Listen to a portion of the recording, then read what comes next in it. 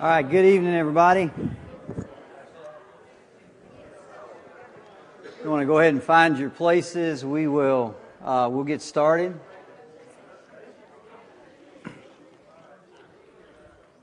I say find your places because everybody seems to sit at exactly the same place every week.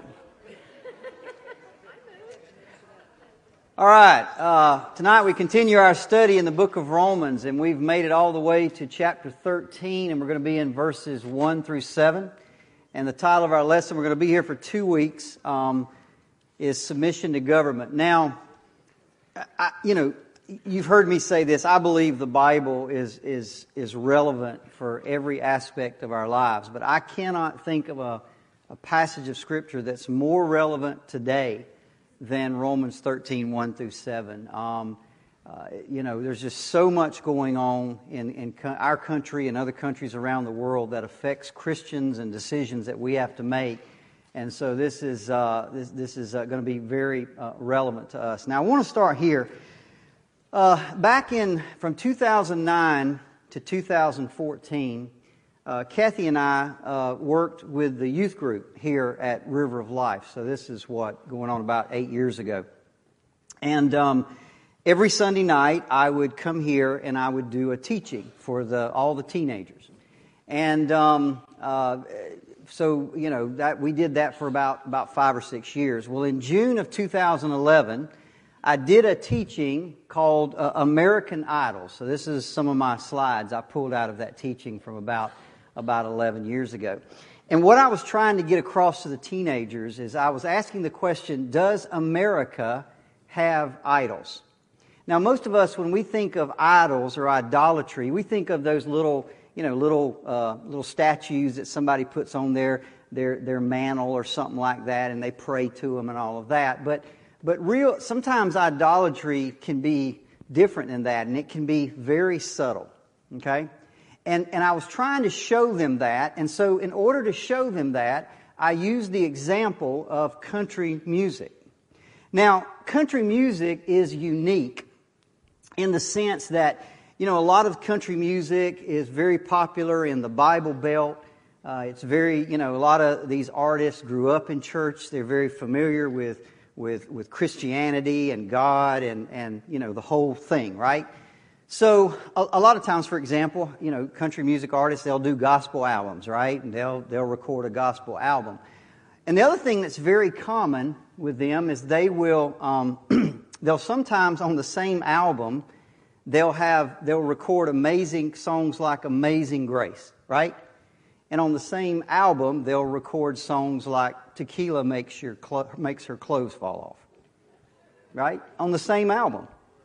And what I was trying to show the young people is that there's something wrong with that. You see, what country music is doing is they're promoting, at the very least, a false picture of God. At the very most, they're promoting a false God. It is a God made in our own image.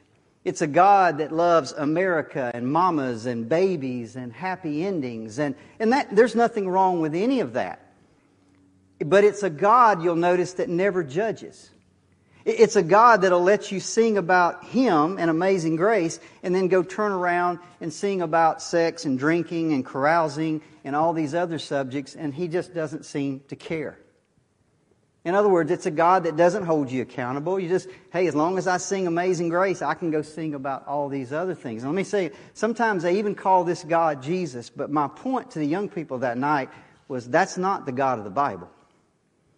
That is not the God of the Bible. Like I said, at the very least, it's a false picture. My God of the Bible, holds me accountable for sin. The God of the Bible is a God that judges. The God of the Bible is a God that wants us to live holy and upright lifestyles. So that was my lesson. And guess what? They got mad at me. I mean, they really got mad at me. Some of them told me that they did not like me talking about their music. Now, you can understand that, right? I mean, as long as people get up here and they tell you what you want to hear, nobody has a problem with that. But when somebody starts talking about something that you hold near and dear to your heart, they're kind of attacking the sacred cow. Everybody with me? Now here's the thing, and this is why I bring this up tonight. We all have sacred cows. We all have things in our life that maybe we've believed for a long time. We've all had things in our life that we really don't want anybody to challenge. And when somebody does challenge those things, we can get a little upset. Okay? Now, why am I telling you this? Because I want you to buckle your seatbelt. Okay? Because if you've got some sacred cows, I'm probably going to step on them over the next 2 weeks. Now, I'm not doing that on purpose. I'm not trying to be, I'm not trying to stir things up just for the sake of stirring things up. But the Bible says what the Bible says. There's just no way around it. And sometimes what the Bible says, it reminds me of the Old Testament. The Old Testament talks about the false prophets, and the people would say, tell us things we want to hear. Tell us what we want to hear. Don't be like them guys and tell us all this stuff we don't want to hear. Tell us what we want to hear. Tickle our ears. But we can't do that, right? We have to go by what the Bible says. So again, we're going to be 2 weeks here. This is very important, what we're going to deal with. We're going to talk about, especially next week, a lot of really important stuff. And we're going to talk about things like vaccine mandates and things like that. How you should deal with those things, not from an emotional standpoint, but from a scriptural standpoint. Okay, so that kind of brings us to our lesson. So let's start. The Emperor of Rome, from 54 A.D. to 68 A.D., was a man by the name of Nero Claudius Caesar Augustus Germanicus. Now, that's about as Roman a name as you can possibly. I think they just took every big Roman name and put it together. But we know him by the name of Nero. Now, most people know who Nero is because of this fire in Rome. In AD 64, the city of Rome caught fire. And it burned for several days. Much of the city was destroyed. A lot of people died. And there was a rumor going around that Nero or his people started the fire. Now you may think, well, why would an emperor start a fire? Well, the reason he did it, they say he did it, was because there was a lot of buildings that he wanted to get rid of. He wanted to build his own buildings and put his name on them. So he just had these people start fires and burn down all this, half of Rome. So the rumor started going around that Nero had started this fire, and he needed to get rid of that. He needed a scapegoat. He needed to blame somebody. So he picked out the Christians.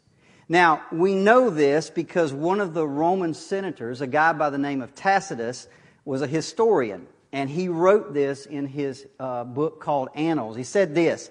It says, to get rid of the report that he had started the fire, Nero fastened the guilt and inflicted the most exquisite tortures on a class hated for their abominations called Christians by the populace. Most of you know, you've heard the story that he put Christians on a pole and set them on fire to light his gardens at night, right? So this is the kind of thing that he did. That's what most people know about Nero, okay? But there's a lot more to this guy's story. His first wife was his sister. So right off the bat, he's got incest checked off. This guy's insane, you're going to see. He divorced her because she was barren. She couldn't have any children. So he married his mistress. Well, he's got adultery checked off the list right there. Her name was Sabina. She died in 65 A.D. when he kicked her to death while she was pregnant with his child. So right now he's got murder and infanticide already checked off the list, right? Now it gets worse. After marrying his third wife, later that year he married a young boy named Sporus. And I see some children out here, so you guys can read what that says, right? Are you with me? And during their marriage, when they appeared in public, Nero would dress as a man and Sporus would dress as a woman. Later on, he married another man, a guy by the name of Pythagoras, and in their marriage ceremony, Nero dressed as the bride and Pythagoras dressed as the man. Now, in something that's not a shock to anybody, this guy committed suicide in 68 A.D. He was one messed up dude. So here's this guy Nero, and here's why I bring this up.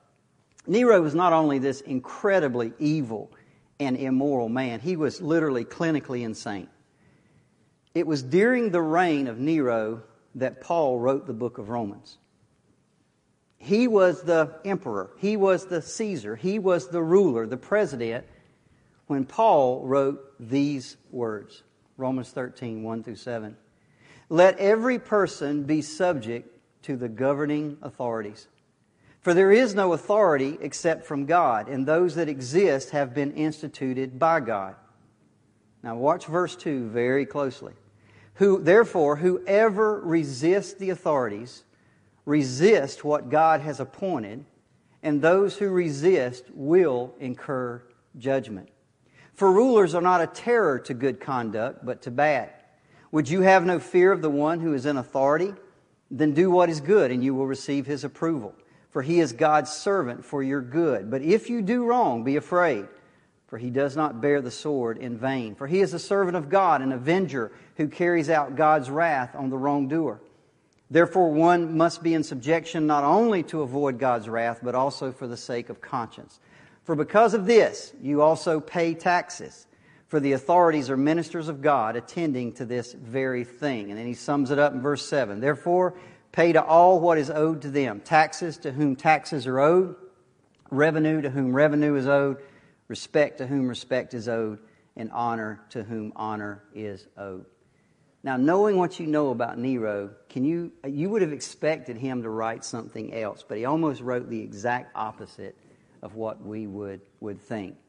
Now, I want to first we're going to address several things tonight. Why does Paul take up this theme of government and civil authorities? Well, this is something that we all have to deal with. Do you remember a few months ago, we talked about this principle in the Christian life that we call the pilgrim versus the indigenous principle. And what we mean by this is there's always this tension in the New Testament for Christians. In other words, we are born into this world. We live in this world. We love in this world. We work in this world. We exist in this world. We pay our taxes in this world. Everything, we are, in a sense, citizens of this world. But at the same time, what does the Bible say? We're not of this world. We're strangers. We're just passing through. This is not our home. So there's this tension, right, between these two things. Am I a citizen of this world, or am I a citizen of heaven? You know, where does my loyalties really belong? And you see that all the time. For example, you'll hear Paul say, Romans 12:2, don't be conformed to the world. But then in 1 Corinthians, he'll say things like, become all things to all men. So you see both of them. It's what we call the pilgrim versus the indigenous principle. Jesus said in John 17, when he prayed for his disciples, he says, they are in the world, but they're not of the world. Now, that's good, and we all know that, but how does that work itself out in practice? In reality, everyday living, how does that tension work itself out? By the way, the same question came to Jesus in Mark chapter 12, some 25 years earlier, prior to Paul writing Romans 13. You remember the Pharisees came to Jesus and they said, does your master, or they came to Jesus and said, do you pay taxes to Rome? And you know, Jesus is just so cool. He's got the coolest answers in the world. He said, you got any money on you? And one of them said, yeah, and he pulled it out. And Jesus said, whose picture is on that? And the man said, Caesar. And Jesus said the famous statement, well, render unto Caesar what belongs to Caesar, and render unto God what belongs to God. And it said they marveled at him. They marveled at his answers. So Jesus had to deal with that. Do you pay taxes? And the answer was, yeah, we do. Later on, the Pharisees came and asked Peter, does your master pay the temple tax? You remember that? And he said, go down there to the sea, cast a line in, you're going to catch a fish, in his mouth will be 2 coins.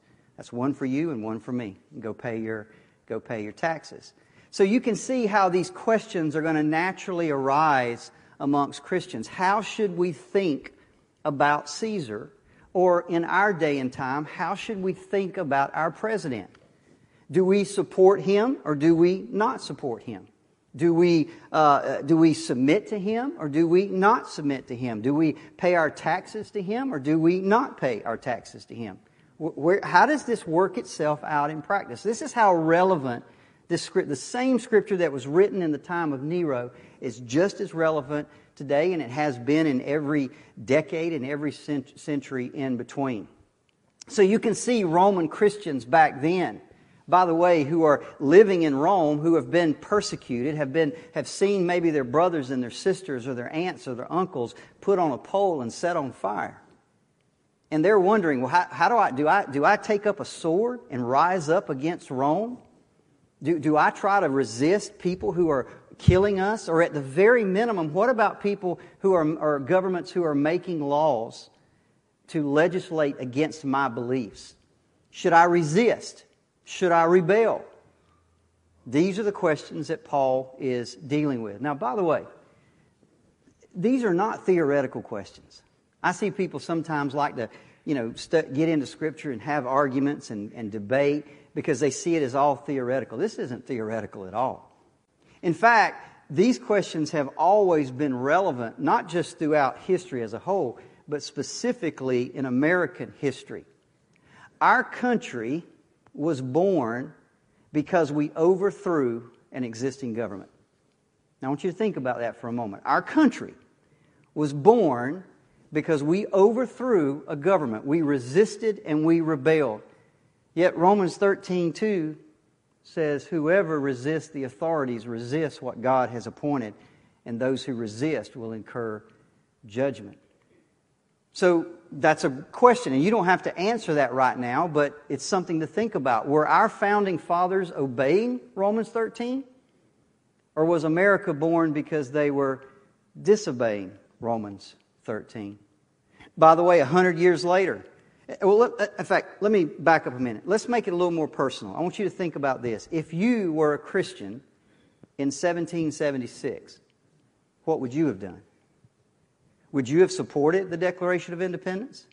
Would you have supported the Revolutionary War? Even though Romans 13 is staring you in the face, you got a decision to make. Go fast forward 100 years later. Now the South decides they don't want to be part of the Union anymore. They don't want to be part of this federal government. The same question arises. Do we resist? Do we rebel? Or do we submit? So I asked that question. If you were a Christian in the South in 1860, would you have supported secession? Would you have supported this war? Or would you have backed off and said, I cannot do that in light of Romans 13? Go 100 years later. Now you're in the civil rights movement of the 1960s. And you've got people that have got issues with the laws of the land. And they rise up in peaceful civil disobedience. Was that right? Was that wrong? If you were a Christian in the 1960s, would you have supported civil disobedience in light of Romans 13, which says, do not resist the civil authorities? These are all good questions. Sometimes, the sad thing is many of us haven't never even thought about these questions. We don't entertain them in our own life. We just assume things are a certain way. But what I want you to do is I want you to think about things and think about, because these are all, and by the way, this doesn't stop. It's only going to get worse. They're going to continue to arise because we know that both biblically and historically, governments don't always do what's right. In fact, they don't always reward the good and punish the bad. Sometimes they do the exact opposite. They reward the bad and punish the good. So you're always going to have these questions arise. By the way, we also know for certainty that there are times that it is right to disobey. For example, in Acts 5, 28 and 29, the authorities tell Peter and John, do not preach in the name of Jesus. Don't do it. And they looked at him and said, Peter said this, we must obey God rather than men. And they went out and preached in the name of Jesus. So we know that there are times that civil disobedience is right and something we should do. And next week we'll talk more about when I can give you I can pretty much take all civil obedience and show you what's the common theme between every single one of them. What makes it right and what makes it wrong. Now, here's the interesting thing. In tonight's passage, I don't know if you noticed this, Paul tells us submit to the government, and he gives us absolutely no exceptions. Now listen, Paul's a smart guy, right? He knows that there are times when, like, for example, if the government tells you you can't preach Jesus, you're going to have to disobey. If the government says you can't witness, you're going to have to disobey. If the government says you can't meet together to worship Jesus, then you're going to have to disobey. He knows that. He's a smart guy. But yet, he gives us this passage and he gives us absolutely no exceptions. None. Zero. And we'll explain that here in just a minute. For now, there are 6 questions that we're going to ask and answer tonight, and we're going to do 3 tonight, and we'll do 3 next week. The questions are these. Number 1, why are we called to submit? Why is it so important to God that we submit to civil authorities or the government? That's the first question. Question number 2, does the command to submit include evil rulers or evil governments? What if I lived in a communist state? What if I lived in North America? In North Korea? Does the same thing go for me that it would here? So that's the second question. Number 3, why doesn't Paul list any exceptions? He knows there are exceptions. Why doesn't he list them? We'll get that one tonight. Next week we're going to cover these 3. Does God sometimes approve of us not submitting to the very authority he put in place? Number 5, in what situations is civil disobedience the right thing to do? And if it is the right thing to do, what does it look like? How far can you go? Can you take your government to court? Can you walk a protest line? Can you take up arms against them? What does that disobedience look like? We'll cover that next week. Now again, I'm going to mention this again. These are not theoretical questions. Listen, if you are a Christian tonight, living in North Korea or living in China, just being an obedient Christian means you're breaking the law. Just to be an obedient Christian means you're breaking the law. And by the way, don't kid yourself for a moment, this isn't happening in America. It's happening in America right now. I'll give you a couple of examples. Many of you may have heard about this guy. His name's Jack Phillips. He owns the Masterpiece Cake Shop in Lakewood, Colorado, right outside Denver. And he got in trouble because he refused to make a cake for a gay wedding. Okay? Now, here's the problem. Well, I say here's the situation. He didn't refuse them service. In fact, these 2 men had been customers of his for years. He was glad to sell them a cake. He had no problem with that. In fact, he would even make them a wedding cake if that's what they wanted. What he would not do is decorate it the way they wanted.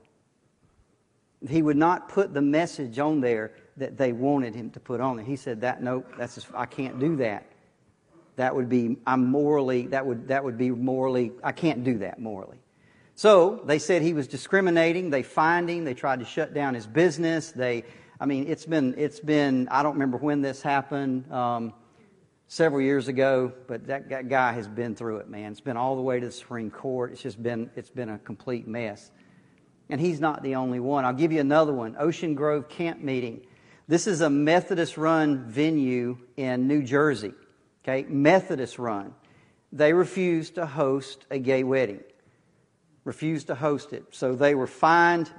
They've got discrimination cases pending against them, and they lost their tax-exempt status because they would not do that. They would not submit to civil authority. So it's going on in America. This is just a couple of things, but it is happening, and it will continue to happen where Christians are going to have to make a decision. Do I submit or do I resist? Do I submit or do I resist? Okay? So let's look at the 3 questions that we've got here tonight very quickly. Number 1, why submit? Why does he call us to submit? Well, Paul gives us 4 reasons. First of all, he says this, their authority comes from God. Look at verse 1. Let every person be subject to the governing authorities.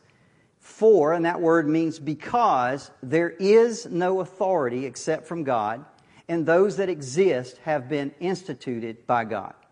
Okay, now that is a blanket statement. Paul says, I don't care who's president, I don't care who's the dictator, I don't care who's the emperor. There is nobody in authority that authority is not given by God. God put them there. Okay?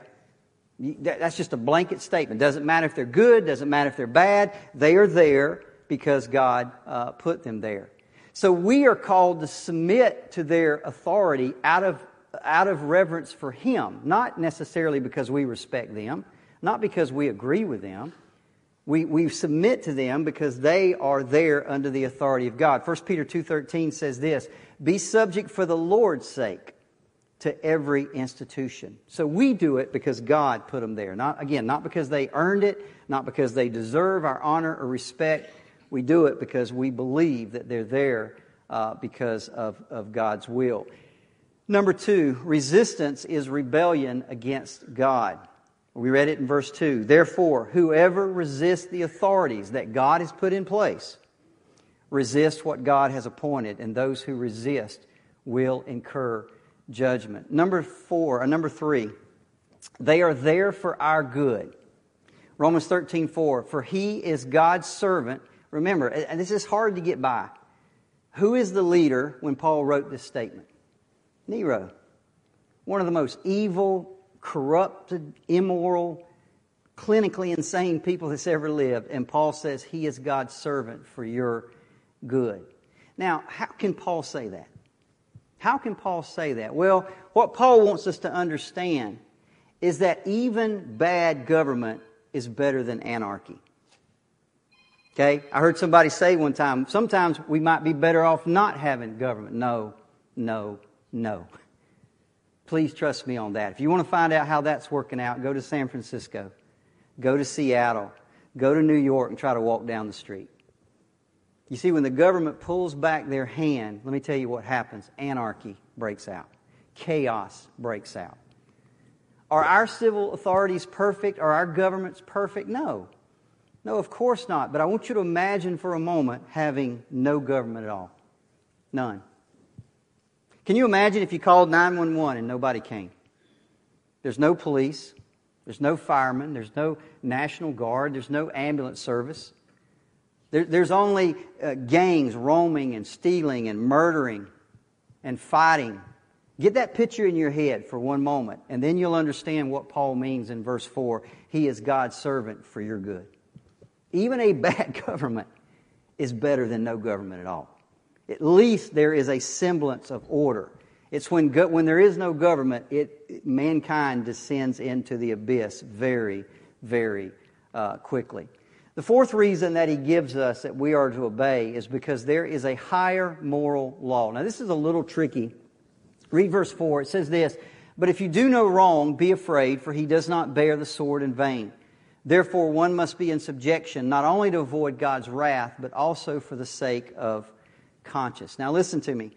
Whenever the Bible refers to your conscience, you can be absolutely sure it's talking about a moral law.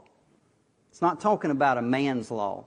It's not talking about somebody setting up speed limits or no swimming signs or things like that. He's talking about a higher law. He's talking about a moral law. Your conscience doesn't bother you because you broke man's law. Your conscience bothers you because you break God's law. So whenever you hear the Bible start referring to conscience, you immediately know it's dealing with a higher law, a higher moral law. Paul wants us to understand that our submission to government does not depend on the government. It doesn't depend on the state. You're not sitting there thinking, well, that's, are those laws right? Are those laws wrong? I don't respect them or I don't agree with them. He's calling us to submit because we are in the end accountable to Him. We are accountable to a higher law than our state or our government. Our federal government or our county. We are called to something higher than that. Listen, this is going to be hard for some of you to understand, and we'll talk about this next week. But it's not about, do we live in a democracy, or do we live in communism, or do we live under a dictatorship? It doesn't matter. There's no exceptions. He says we obey God. We obey God. And we'll talk about that more next week. So these are the reasons we're called to submit to civil authority. Number one, because it's instituted by God. Number two, because to resist is rebellion against God. Number three, it's good for you. And number four, because it is a higher law. And he sums it up in verse 7. Pay to all what is owed to them. Taxes to whom taxes, revenue to whom revenue, Respect to whom respect, and honor to whom honor is owed. So here's the thing. Obey speed limits. Obey building codes. Obey, buy your fishing licenses. Right? Hunt only in the season. Obey the bag limits. Register your tag every year. Park where you're supposed to. Obey the government. Okay? Obey the government. You may not like it, but I'll show you in a minute why it's so dangerous if you don't. Okay? Number 2, does the command to submit include evil rulers? What do you think the answer is? Absolutely. The answer is yes. He said it right there in verse 1. Let every person be subject to the governing authorities, for there is no authority except from God. We don't say, well, he's a good man. He must be from God. By the way, do you understand we disagree on that? Some people may look at our president and say he's a good man. Others say he's a bad man. Somebody look at our next president, whoever that may be. That's a good man. That's a bad man. We can disagree. It's got nothing to do with that. Every authority comes from God. There is no authority except from God. Good or bad, the fact that they are where they are is the will of God. Now, let me give you a couple of examples. Many of you know in the Bible a guy by the name of Nebuchadnezzar. Nebuchadnezzar was a pagan king of Babylon. Okay, he didn't believe in God. He wasn't a Christian. I mean, he was a pagan. He worshipped pagan gods. And he came against Jerusalem, God's people, and he destroyed Jerusalem. But listen to what God said about him in Jeremiah 27:6. He says, I've given all these lands into the hand of Nebuchadnezzar, my servant. My servant. By the way, that is the exact same term that Paul uses in tonight's verse, for he is God's servant. You see, Nebuchadnezzar wasn't a Christian. He wasn't a man of God. He wasn't a child of God. He wasn't any of those things. But yet he was doing exactly what God needed him to do to fulfill his purposes. He was God's servant. Paul's using the exact same terminology. No matter who is in power, they are there because God has put them there in that place, in that time, to fulfill His purposes. Sometimes I've said it before, sometimes that purpose is to bless. Sometimes that purpose is to judge. But He's there because God put Him there. What about Pontius Pilate, right? This is the man that sent Jesus to be crucified. This is the man that said, I wash my hands of His blood. Jesus said to him, this is Pontius Pilate, the Roman procurator. Jesus said to him, you would have no authority over me at all unless it had been given you from above. The only reason you're where you are is because God put you there. You can't argue with Jesus, right?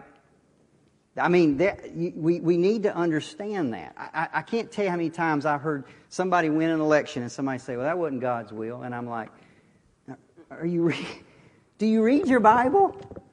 How do you come up with that? Of course it's God's will. Of course it is. Daniel 2:21 says this, He changes times and seasons, He removes kings and He sets up kings. He brings them down and puts others up there. He brings them down and puts others. That's God. Man doesn't create government. God does. Man doesn't sustain government. God does. Listen, Christians have lived throughout the millennia, the last 2,000 years. They have lived and continue to live under governments that forbid them to do or try to make them do the opposite of what the Bible commands. For example, if you live in Iran, if you live in China, if you live in North Korea, they all forbid the meeting together of Christians. Yet the Bible says in Hebrews 10, don't neglect to meet together. Don't neglect to meet together. Yet these countries say, don't do it. So these Christians are having to make decisions every day. How do I deal with that? How do I deal with that situation? Listen, there are rulers out there that kill Christians. There are rulers out there that are going to tax you and use your money for immoral purposes. There's rulers out there that can exile you and fine you and shut your business down and put you in prison. That's all true. But it's also true that civil authorities, civil governments are God's chosen instrument to govern the world of men. Okay? This may help you a little bit. It's kind of like marriage. Does everybody believe that marriage is ordained by God? Are all marriages good? No. Do people inside of marriage mistreat each other? Are they selfish? Are they... Government's the same. It's ordained by God. Doesn't mean all governments are perfect. Not all governments are good. There are selfish, power-hungry people involved.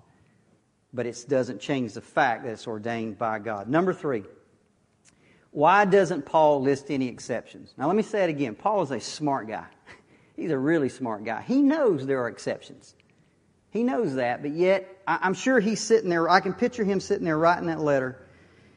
And he's writing it, and he says, you should submit. He's wondered, I wonder if I should put these exceptions. And no, I'm not going to do it. It had to be a conscious decision. And I want to know why. Why wouldn't he do that? Now, the problem is I can't read his mind. He doesn't come somewhere and say, hey, the reason I don't list any exceptions is because he never says that. But we know Paul. We have other letters from Paul. We know how Paul thinks. We know what's important to Paul. So we can venture a guess. I think one of the reasons that he avoids exceptions is because that's exactly what we want to focus on. You ever notice that? We don't want to see the big picture. We want to go straight to, oh, there's the exception. Let's see how I fit into that. And I just don't think that's not what he wants. That's one reason. I think because he knows we want to focus on exceptions, so he just leaves them out. I think this is the bigger reason.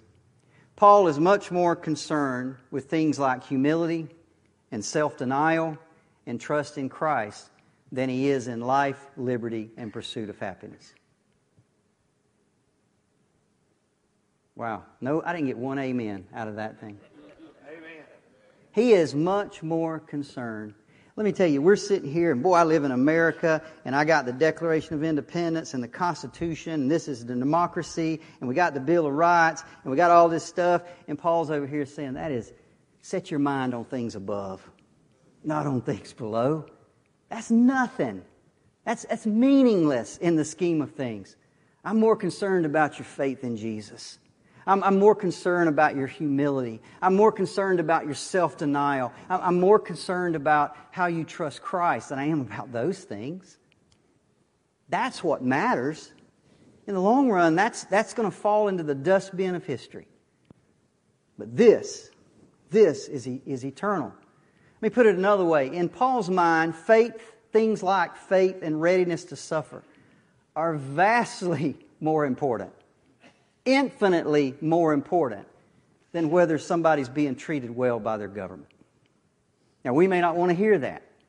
It's all about, we get all wrapped up in our rights and you got all the... That's not even on Paul's radar. He's worried about this. He's worried about your relationship with him. He knows that's important. So he's just not concerned about those things at all. Let me tell you, the church in China, now listen to this. The church in China today is growing at an unprecedented rate, all under the boot of an oppressive government. And they're just growing like crazy. And yet right here in America, with all of our freedom, the church shrinks every single year. How can that be? I'll tell you how it can be. Why that happens? Because government has no control over the heart. Government has no control. You can give people vast amounts of freedom to worship and go to church and practice their faith, and the church shrinks. You can put them in the middle of a communist country where they try to oppress them and hold them down, and the church will grow like wildfire. Government can't hold the church back. They can't make it grow, and they can't hold it back. It's got nothing to do with the government. It doesn't matter if you're in a dictatorship. It doesn't matter if you're under communism. It doesn't matter if you're under democracy. Listen, I'm glad I live in a democracy. I'm thankful that I live in a democracy. But I also don't fool myself that somehow you can legislate Jesus into people's heart. It just don't work. And if our country today is not proof of that, I don't know what is. Listen, the danger to our soul from unjust governments is nothing compared to the pride in our heart that kicks against submission. Let me say that again. The danger to our soul from an unjust government is nothing. Jesus said, don't fear those who can kill your body. Fear the one who can take your soul. That's God, by the way. That's the one you fear. They can do nothing to me. Nothing. The danger to me is not from an unjust government. It's not from a leader like Nero. It's not from a government that's trying to legislate against my rights. That's not the danger to me. The danger to me is to have pride, so much pride, that I kick against submitting to that government. That's the danger to my soul. When God asks me to do that, and I say, I'm not doing it. That's where the danger lies. Listen, Jesus never promised His people a fair fight. Never.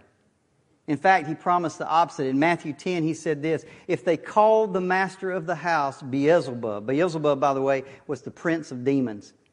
If they call the master of the house Beelzebub, how much more will they malign those of His household? In other words, Jesus said, if they call me the devil, what do you think they're going to call you? If they call me, the Son of God, the devil, what do you think they're going to call you? He never promised us that everything's going to be fair. Never promised us that at all. The main issue for us as Christians is not being treated fairly in this world. It's not about that we have our rights. It's not about that at all. The main issue is believing in Jesus. The main issue is humbling ourselves and denying ourselves for the glory of God and the good of others. So, why no exceptions? Let me put it pretty bluntly, because I think Paul is much more concerned with the kingdom of God than he is with the kingdom of man. He's much more concerned with the kingdom of God than the kingdom of man. Now listen, next week we're going to look at these last three questions. Does God sometimes approve of us not submitting? Absolutely. Absolutely. I'll give you several examples from the Bible where godly Christians resisted the government. I've already mentioned one when Peter and John were told by the government of Jerusalem, do not preach in Jesus' name. They walked right out the door and started preaching in Jesus' name because they said we have to obey God rather than men. I'll give you several examples of that. We'll look at this one. In what type of situations is civil disobedience the right thing to do? It turns out that civil disobedience is right, but it always comes down to one thing. It always comes down. Every act of civil disobedience always has the same thing in common. And we'll talk about that next week. And then finally, we'll talk about when you do disobey, when you do resist, what is allowed Christians? Can we, as I said earlier, can we take them to court? Can we carry a protest sign? Can we, can we take up arms? We'll talk exactly about what's allowed to us as Christians. Let's pray. Father, I want to thank you, first of all, for this country, because for whatever reason, it's here. And we were born into a free country. And we understand that even in this country, it's not the same for everybody. We get that. But Father, I just thank you that what makes this country so great to me is the freedom to spread the message of Jesus Christ.